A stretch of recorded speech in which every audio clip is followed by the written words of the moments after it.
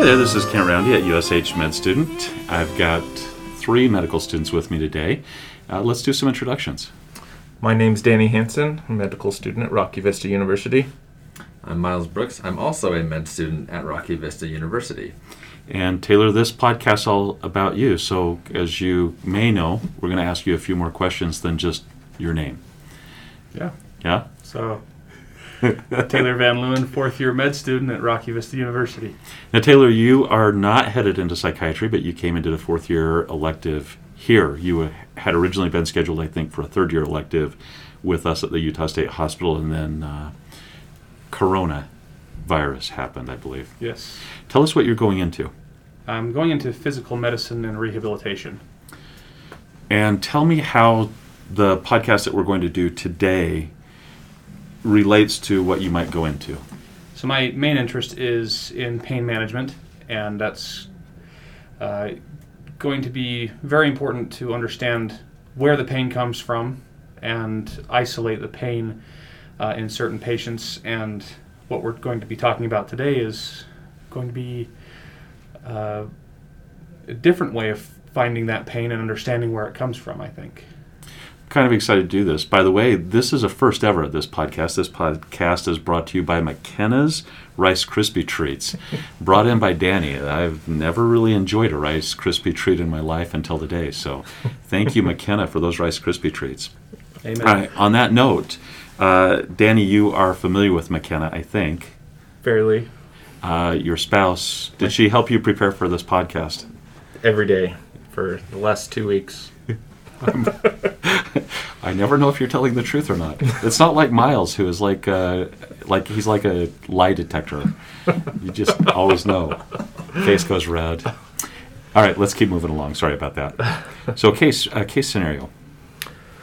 So, case scenario, you have a 25-year-old female who comes to your office for a follow-up visit after complaining of chronic fatigue and an aching, tired feeling in her legs.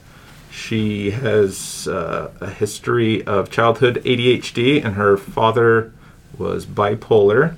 She had dropped out of high school but went back and got her GED. She suffered a sexual assault about 2 years ago while at her place of employment. And for the last about 15 months, she's been going to several different providers trying to get an answer for this dull, aching pain and fatigue that she's been having in her legs. She's had multiple blood tests and hasn't had any positive symptoms or any positive results come up. And she's very concerned that something is wrong, but thinks that something's being missed. All right, for those of you listening along, hopefully you have a diagnosis in your mind. I'm going to pause for just a moment to see if you can get that before we start talking about it. All right, that's enough time. Taylor, tell us what we're listening to here. What is this an example of? So, the actual diagnosis is going to be the somatic symptom disorder and other and among other disorders. It's where a patient will have somatic symptoms that are distressing and result in significant disruption of their function, and can include excessive and disproportionate thoughts, feelings, and behaviors regarding those symptoms. So again, it's somatic symptom disorder, and we can tell this from this patient because of her need to continue to go to various doctors, continued tests, with no real positive testing, as we had heard from Danny. A couple of things I think are worth pointing out that point us that direction in this question. One is the risk factor of sexual abuse, and the other is the multiple attempts to find a physician. So high medical utilization without any benefit. Does that sound about right? That's true. One other thing to point out is the family history being a big part of this as well, having both mother and father in this instance having psychiatric illnesses or disorders as well. Okay. Let's talk about the differential here, because I think when we try to focus on these high yield concepts, we've tried to put those at the beginning of the podcast. How would you differentiate this from something like illness anxiety disorder, or FND, functional neurological disorder, or even factitious disorder or malingering? Perhaps start by telling us what illness anxiety disorder is. So illness anxiety disorder, it's very similar to somatic symptom disorder. However, it's going to, the base difference is it's going to have a minimal to no somatic symptoms, but retaining that high health anxiety and distressing thoughts about that illness. I also understand that maybe there's a lot of fear about acquiring an illness. Perhaps if somebody hears that somebody else got sick, they will start worrying about that maybe they will catch that illness. And Miles, I see you nodding your head. I think you had a few thoughts on that, because I think you might even have that section in your hand in the DSM. On the illness anxiety disorder? Yeah, with that one, the first thing that comes to mind is a character in the TV show Scrubs, and I can't remember his name, but there's one that demonstrates that pretty well. And you wanted me to go over the diagnostic criteria for that? Is that correct? No, I just saw you nodding your head when you were listening to that. But if you're just thinking about Scrubs, we'll have to watch more of that in the future. All right, so illness anxiety disorder, one of the predominant differences then, if I'm understanding what you're saying, Taylor, is that there's not a focus on somatic symptoms. It's a focus on either having an illness or acquiring an illness, whereas somatic symptom disorder is more about the somatic symptoms driving the train as opposed to the fear of illness driving the train, so to speak. That's correct. And I kind of like to think illness anxiety disorder is the first year medical student going through microbiology and reading all about all those diseases and bugs and assuming that they have each one of them. I personally went through that and know about 10 other med students who came to me and said, I think I have blank because I just read about it. So I don't want to throw Miles under the bus here, but Miles told me that happened with every single section in medical school during that first year. Every single, whether it was neuro, whether it was musculoskeletal, everything, genetic disorders. I think he mentioned that he suffered through each one of those. Or maybe that was somebody else. I'm not sure, Miles. I think it was somebody else, but, and the name has slipped me. I feel awful. The bamboo spine. What am I thinking of? Ankylosing spondylitis. Ankylosing spondylitis. HLA, like B27 or something like that. Anyway, yeah, that's the one that I thought, oh no, I think I have this, because I would, anyway, not very flexible, but that's just because I'm okay, so flexible. That's funny, because that's actually one of the ones I worried about too. That's, but I think that's a great example, is the worried medical student, right? Next illness on the list that I have is conversion disorder, is what it was previously called, but it has a new name now, as do the two conditions that we mentioned before this. Somatic symptom disorder used to be called somatoform disorder. Illness anxiety disorder used to be called, it's escaping me all of a sudden. Hypochondriasis, thank you.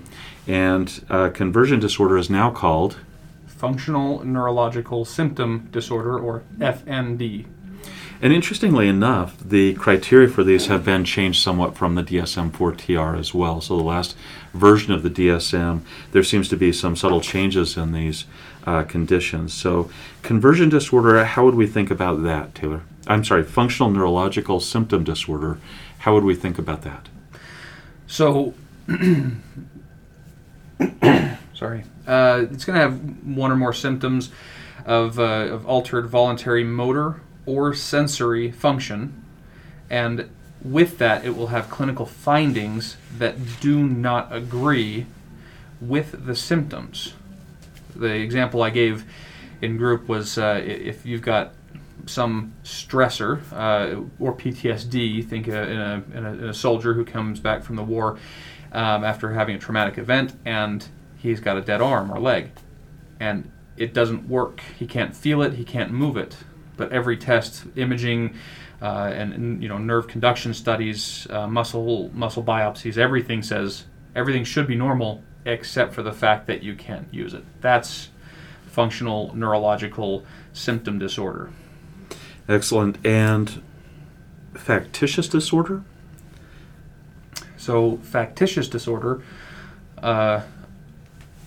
also had a different name in the past, very old name called Munchausen, and now it's called factitious disorder, and it's basically falsification of physical or psychological signs and symptoms, or infliction of injury or disease associated with identified deceit and dissension towards the healthcare community. So basically, they do something bad to themselves, or factitious disorder by proxy to someone else, like a child, and they do something to injure them so that they can get into the healthcare scene deceitfully. And this seems to be somewhat different than a diagnosis that is no longer, let me say this a different way. There was something that used to be called malingering in the DSM-4. It's been pulled out as a psychiatric diagnosis and placed in the V codes. So the difference between malingering and factitious disorder, help me understand that. So to describe or to tell the difference between factitious disorder and malingering, you have to understand primary versus secondary intention. And primary intention is to kind of step into the role of the patient, or gain kind of the attention, or just be involved in the healthcare, healthcare administered to yourself. Whereas secondary intention is going to be something where you gain something financially, or in the case of somebody who's trying to be a draft dodger, they say, oh, I've got some disease and I therefore can't be in the Army now, sorry guys. So that's the secondary intention of or secondary gain. Yeah. I usually hear those primary secondary gain, and the intention of what the act is the important part of that, right? Understanding what people want out of that. By the way, that's a great description, Taylor. Most people that come into a primary care setting don't come in and say, Doc, I'm pretty sure I've got somatic symptom disorder and I want you to treat me, right? They're not coming in that way. They're coming in with the somatic concerns and a great deal of anxiety. You read a great article, I think, a very descriptive article on what primary care physicians are faced with, trying to sort out how do you recognize what is symptomatic of physical illness and symptomatic of some sort of psychological condition, right? Talk to me about that. So in primary care, trying to figure out what patients are suffering from is quite difficult in general, just because of the breadth of the field. But when you're dealing with patients who, to quote one of my favorite sayings in medical school, when you hear hoofbeats, you think of a horse, not a zebra or a giraffe. So when you see patients come in with psychological disorders, mental health problems, you think, depressive disorders, anxiety disorders, things like that. Or something maybe more specific like a panic disorder because of a certain stressor that usually tips these off. Whereas when we're talking about somatic symptom disorder, this article that we're referring to said that within a 12-month prevalence, it had about a 3.5% prevalence in primary care just for somatoform disorders. A large percentage of them had depressive disorders, comorbid depressive disorders, in about 53.5% based on this article, and then anxiety was 46.5%. So a little bit, basically every other patient was going to have depression or anxiety with their somatoform disorder diagnosis. Now, I read that. Are you talking about I'm trying to find my papers here. There's a lot here. Is this the Husing article? That's correct. Okay. And the comorbidity articles. Okay, great. Because those numbers are actually similar to another article that we're going to read, but those numbers that are similar represent quite different ideas. So just to review this, there's a lot of comorbidity between conditions, depression, anxiety, and what was formerly known as a somatoform disorder, now known as a somatic symptom disorder, correct? That's correct. Okay, good. Then I'm tracking that, and that is really good. Now, the next article on primary care talks a little bit about how difficult it is to correctly recognize these conditions in the primary care setting. Tell me a little bit about that article. Is this the This is the Piontech article, yeah. Yeah. So this was an article that saw where a normal PCP or primary care physician, if they agreed with the CIDI diagnosis, kind of more defined diagnosis of these somatoform symptom or somatic symptom disorders, and the results of this article basically just said that the agreement between a primary care physician diagnosis and the article, the CIDI diagnosis, the agreement with yes and yes said about 32.5 or 32.3%. So basically 1/3 of all of the diagnoses were agreed upon. Half for depressive and about 1/4 for anxiety were also agreed upon.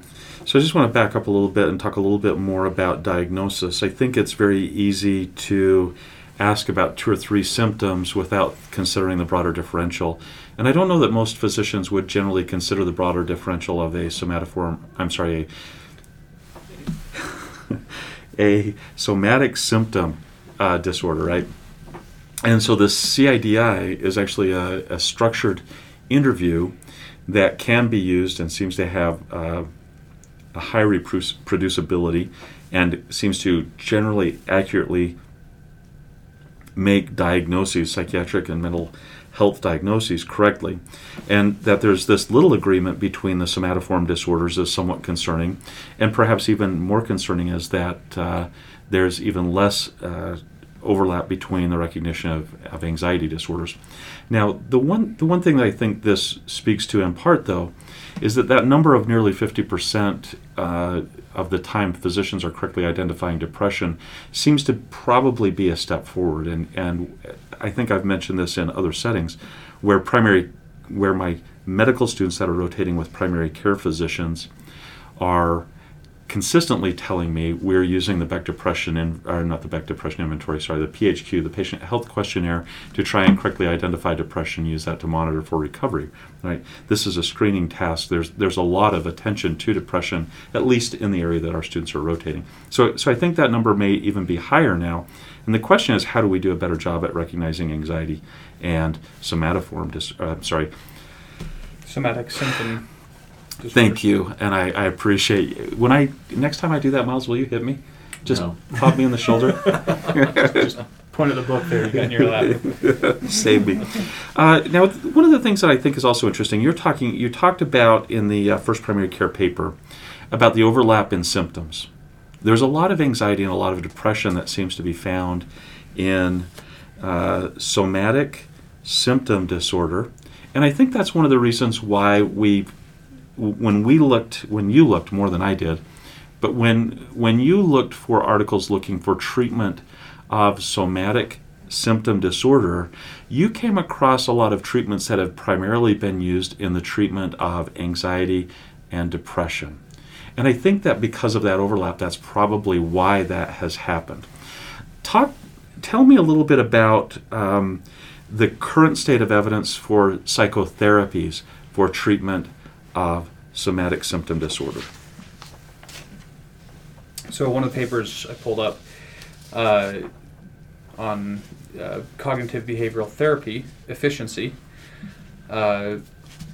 basically told me that comparing to the usual gold standard care, the group that was given both CBT and SNRIs and all that kind of stuff said they had a decrease in limitations due to physical problems and in pain over a 12-month time. And that's a big thing to point out, is that most of these patients are also in a lot of pain.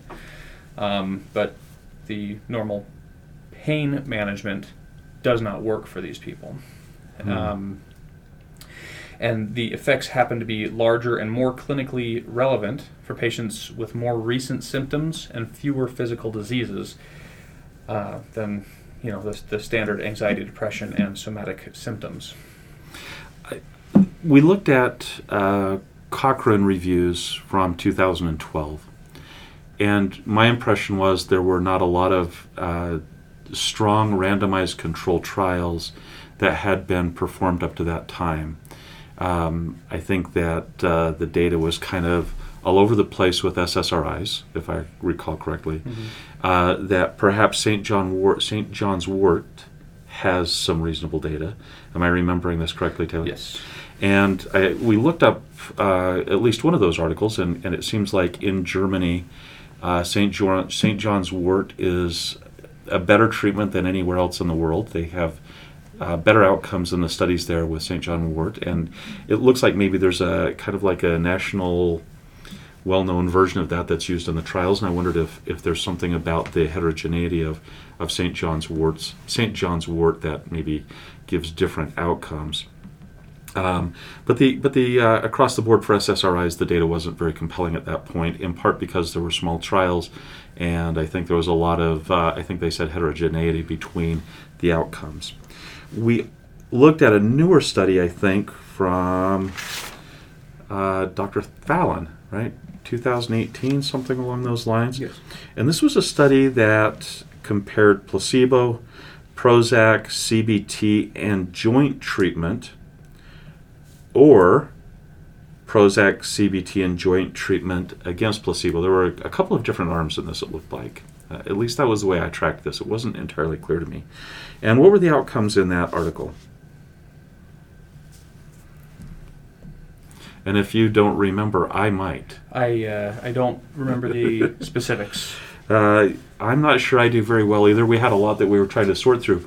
And let's be honest, that it felt like the literature was... it got a little bit messy with name changes. It did. Not only that, but there's, again, it's not a cut and dry situation. This is something where we're continually trying to find better treatments and better options and better diagnosis. We don't, as we saw before, we had a very small agreement between the normal interview and the CIDI structured interview where we actually agreed on it. I do remember that it basically just said the joint treatment is overall better of the cognitive behavioral therapy and psychotherapies with SSRIs or SNRIs. But it still wasn't a massive improvement or some game-changing literature about it that I remember. Can I tell you, I just had an aha moment. I thought they were injecting joints, but it was the joint treatment with fluoxetine and CBT, yeah. And for some reason, I think there might have been a comma out of place in that article. I'm going to blame it on that, even though I'm sure it was me. So interestingly enough, I think that was they made the case, the Fallon article made the case that there hadn't been strong studies prior to this looking at SSRIs, CBT, and the combination, and that this was the most well-powered study to date. And I think that's probably accurate based on our reading of the Cochrane review. And I think they came to the conclusion that CBT and fluoxetine were more effective. The joint treatment with those two items was more effective than either alone and more effective than placebo.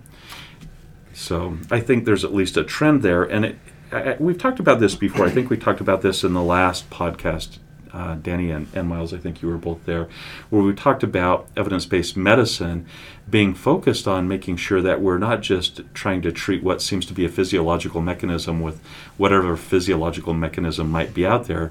We're trying to say, okay, we think this might be a treatment, now let's prove whether it's effective or not.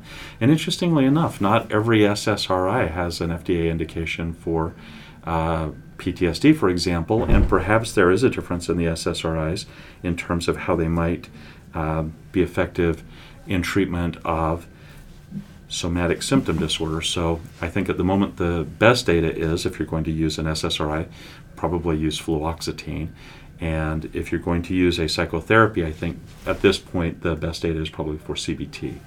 But I was surprised to see there's a lot of other articles and studies that have been published looking at other psychotherapies. Did you have any other comments on the other psychotherapies that you wanted to add? Not necessarily, other than a lot of it pointed to the kind of secondary benefits of adding some of these therapies. For instance, fluoxetine added to that joint therapy was actually better at improving this. The article mentions hypochondriasis being the illness anxiety disorder, and decreasing anxiety significantly enough to improve quality of life in a lot of these patients. So that anxiety driving a lot of these somatic symptom disorders, kind of reducing that and helping them through it. The secondary benefit, not necessarily we are going to treat this per se, but it definitely helps them get through. Interesting. I thought it was fascinating. The Cochrane Review from 2012 made a comment about side effects of SSRIs, which I tend to think are generally pretty tolerable medications. They made the comment that they were fairly intolerable, which I wasn't sure I agreed with. And they also made the comment that because of the side effects, somebody that has somatic symptom disorder might find those to be new reasons to be concerned, right? That it would generate anxiety. I don't think that was borne out in their analysis because the tolerability of placebos and medications in randomized controlled trials seem to be about the same.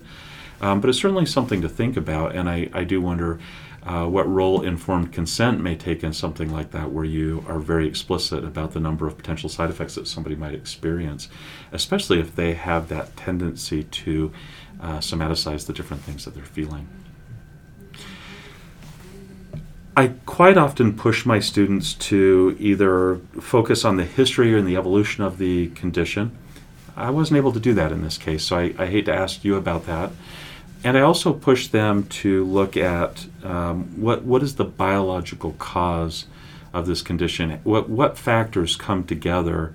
We have some idea about the psychosocial factors such as childhood trauma or sexual trauma, but we don't have the same kind of information, I think, that we're taught as residents or medical students about the biological aspects that may play a role in this kind of a situation. I think you took a look at that. Do you want to tell us a little bit about maybe some of the biology associated with this condition that the scientists are looking at and seem to think there's signals with? Yes, so they do something in pardon me if I get this name wrong. It's functional imaging, there's a fancy word for it, but the functional MRI is one of them that they use, but there's anyway, these functional imaging studies where they take obviously the average population, a target group, and a pardon my inability to come up with this word, the normal group, the control and group. The target groups. Thank you. And the functional MRIs just show slices of where these parts of the brain are activated, and there are a few suggested locations that actually light up quite well on the MRI, but most of them are still in deep in study and not actually, at least from what I understood. The most recent one being 2019 that I saw, they said there are a few locations that we're continuing to look at, but nothing that is significant enough to say, oh, we can scramble this part or target that for therapy. But there are quite a few that we're activating on those fMRIs. It looked to me like the amygdala might be one of those that sticks around for a while. And yes. Then the other thing that seemed to pop out to me in this article and maybe in other articles with some of these conditions that seem to have overlap is this idea that there is a deficit in attention to somebody's body that may have a neurological basis as well. So we talk about things like anosognosia here at the Utah State Hospital, which is an inability to recognize the condition of psychosis, right? That or of the mental health, maybe is a better word. And that anosognosia, that lack of awareness of self, it looks like maybe there's some sort of neurological underpinning to these this range of conditions, including somatic symptom disorder, that may have this inattention to body, almost like we think about anosognosia. And I'll be interested to see where that goes and how that gets explained in a way that I can feel like I have a better understanding of what's being communicated. One of the things I didn't ask you about, there are some patterns that a physician might look for. I think we were going to talk about this originally when we talked about what a primary care physician might see. But that initial intake that you have, or those follow-up evaluations, if you're starting to develop a suspicion for a somatic symptom disorder, what are some highlights of the exam and the history that you might point out to us that would help us on the shelf exam? Yeah, so one thing you might see is patients who have too many symptoms or in too many different organ systems, or these symptoms are lasting too long to support diagnosis of anything specifically. So what I'm trying to say is, if somebody comes in and says, well, my heart hurts, my lungs hurt, my belly hurts, and I can't go to the bathroom very well. Okay, well, we might have some somaticizing going on. Or somatizing, pardon me, and or if it's going on for too long and they have had, any number of primary care and specialists looking into their diagnosis without any positive testing coming through that says anything like, yes, you have a heart disease and that's why your heart hurts. If none of those come back positive from multiple different specialties or even primary care doctors, you might have somatizing patient.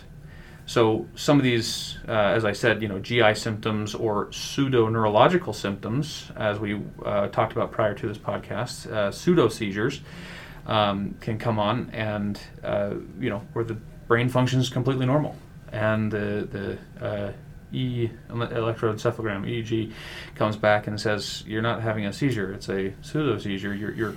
I'm going to interrupt for a second. I think the phrase that the epileptologists use now is non-epileptic seizure.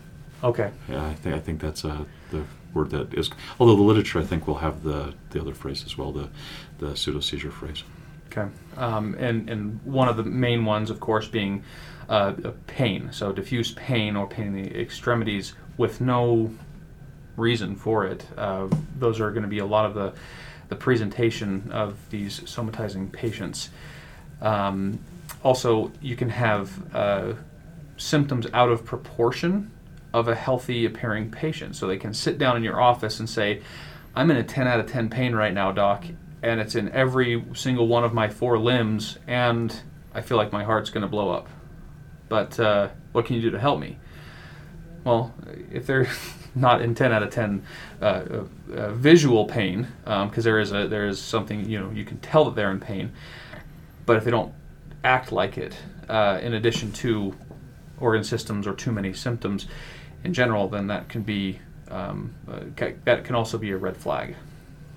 Can I throw out a little bit of a caution with that? I remember one time in medical school, I was in the emergency room. I had never been there. Nobody told me how to. They didn't say, okay, here's how this is going to work. Here's what you do next. Here's how you evaluate this patient. It was sort of like, all right, we got somebody that's bleeding in whatever room, and we think it might be some sort of I think it was a GI bleed of some sort. And I went in. I was terrified, absolutely terrified, and didn't know even where to put my stethoscope. I was so terrified. Okay, I'm listening to what again? Do I need lungs? Do you do lungs if it's a stomach thing? Maybe. I mean, it was just terrible. And I remember that like 3 days later when this patient left the hospital, he looked at me and he said, I just want to thank you. Everybody else was running around. They acted worried, and you appeared so calm. It gave me such a great, feeling that everything would work out okay. And I just want to tell you thank you for that. And I think sometimes people's affect do not, or it's not congruent with what you see. And so I think it's one of those things that builds a case. So if you see somebody that is in 10 out of 10 pain and not grimacing, not squirming, not having any of the the associated traditional signs, then you add that to the list of okay, I'm thinking this guy might not have pain because I don't see the traditional signs. But it could also be that that person is really, really hurting, and if it hurts to move. I just don't know. I'm always really careful about interpreting what I see. I try to add it to build the case more than make a decision based about that. Yeah. So I'll just throw that on top. But again, there are people that are much better at assessing whether somebody's in pain than I am. I just meant if they're saying 10 out all of of 10, these- right? 10 out of 10, and my arm feels like it just got blown off, and it's been going on for 3 years now. Okay, then you can kind of use that as a way of diagnosing, or at least throwing it in your differential at that point. But don't use it. Obviously, don't use just the way that their face is moving, or if they're Right. squirming as a As way an of indicator of diagnosis. pain, right. It's not a positive test. But it starts to give you that clue, I think, is a great way of saying that. Yes. Good. I think history notable for sexual trauma, which was one of the things that you mentioned in the case scenario, Danny, and anything else that we might consider being important in the evaluation of the patient at that point. Well, again, just making a diagnosis. We need to follow along with the DSM, DSM-5 currently. Would you like me to read those off just to Yes. kind of clear the water here? So the DSM-5 criteria are greater than or equal to one somatic symptom that is distressing or results in a significant disruption of daily life.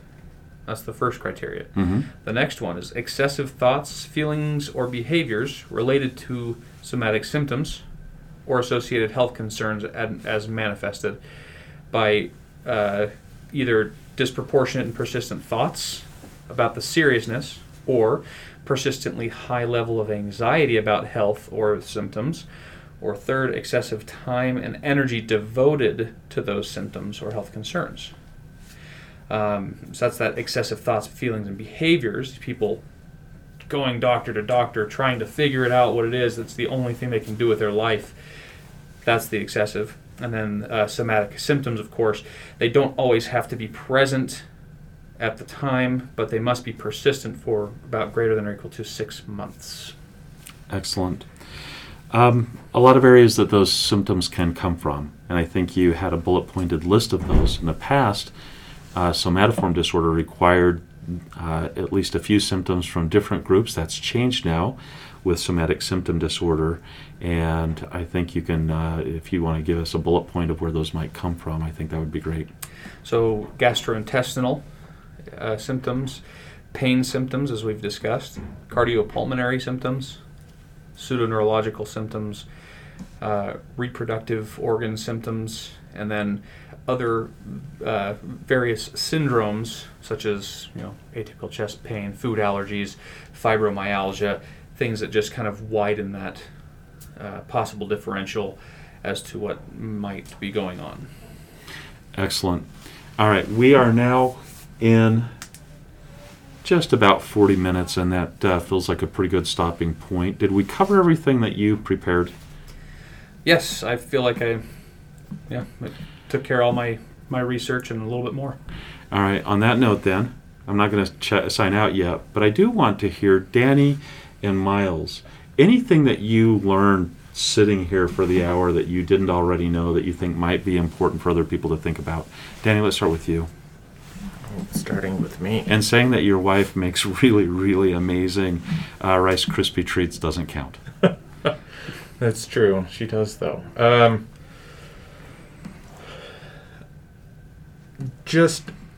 I was reflecting a little on how it is difficult to hold so many different differential diagnoses in your back pocket at one time.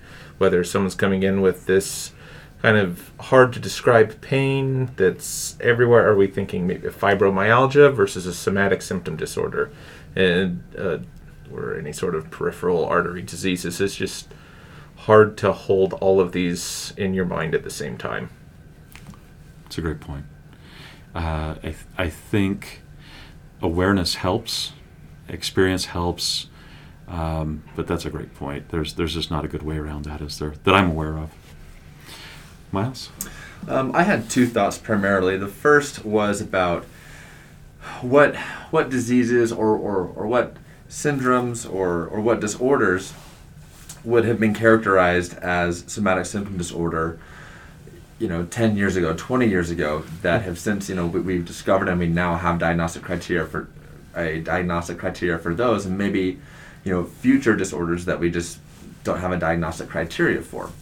That was the first thought. And then the second thought, I was thinking about malingering, and are there times when it is appropriate? And I was thinking about professional athletes and how they will fake, flop being hit, and how it's almost an expected thing, where you'll see it in soccer, you'll see it in soccer, you'll see it in basketball, and that fits that definition, that criteria perfectly, where someone is faking an injury or faking getting hurt for the sake of so that the other team gets a red flag or gets a technical foul. Anyway, not that that wasn't a very, I wouldn't say that no, thought was super deep, but it was definitely one that came to mind as far as one that a form of malingering that we just kind of accept. That's interesting. I also thought a lot about not flopping in basketball, but the other, which was what group of things have we found that seem to help us pick up disorders that we wouldn't have known about before that were categorized into some sort of mental health condition. I think one of the interesting ones might be something like fibromyalgia, because it does seem like there's something that's sticking around with that there might be some evidence that there's some sort of maybe inflammatory process, some other process that I don't know, that I understand yet. And I think when I started in medicine, I was left with the impression, whether it was intentional or not, that this might be a different manifestation of depression. I think most people don't feel that way anymore. I think that might be an example of what you're talking about. And of course, I mean, once we're talking about fibromyalgia, I know that there are certain points where pain can be reproducibly triggered, and that's part of the diagnostic criteria. It seems to have more overlap with psychiatric illness in that way than a lot of other conditions that might be assessed medically. And so I'm fascinated by that as well. But also, if you read some of the articles on conversion disorder and malingering, they'll talk about neurological examinations that, and fictitious disorder, they'll talk about neurological examinations that take advantage of midline characteristics of neurological distributions for sensory, or the decussation, and how you'll have maybe differences on half of your body above a certain point and below a certain point, right? Or the sternocleidomastoid, which if you have weakness on your right side, your left sternocleidomastoid is still strong, and you still can have movement that belies the neurological findings. So I think one of the things that I thought a lot about was the neurological exam hasn't seemed to change a lot for a very long time, and yet we still have these findings that don't fit the neurology that we know. And so I think the issue does come to something like the last article that Taylor came across, which is there is a deficit not in the motor and neurological functioning regarding where we're seeing the deficit. It's somewhere else in the brain, and it's showing up in this place for whatever reason, right? Whether it's related to some sort of trauma, it might be one of those things that has biopsycho and sociological underpinnings that all come together to form a very complex picture. So I'm excited to see where the research goes in the future. I'm hoping that as we have better imaging techniques, we have a better ability to figure that out. Taylor, this is your podcast. I think you did a great job with this. I'm very impressed. My question to you is this: what did you learn that may help you in the future? So just understanding, because in physiatry or physical medicine rehab, it's not just the pain management. That's a subspecialty. It's kind of the end of the road. Once you get there, then you kind of stay there. But in general physiatry and inpatient, we're going to have patients who have been brought to us just to be seen by a cardiologist or GI or somebody who says, well, I've done what I can do with these other symptoms, but they also have something on top. Maybe by chance the pain is associated with the GI disorder or vice versa. We don't know, chicken or the egg, so send them off to a pain management doc or physiatrist and say, hey, maybe you could help us out.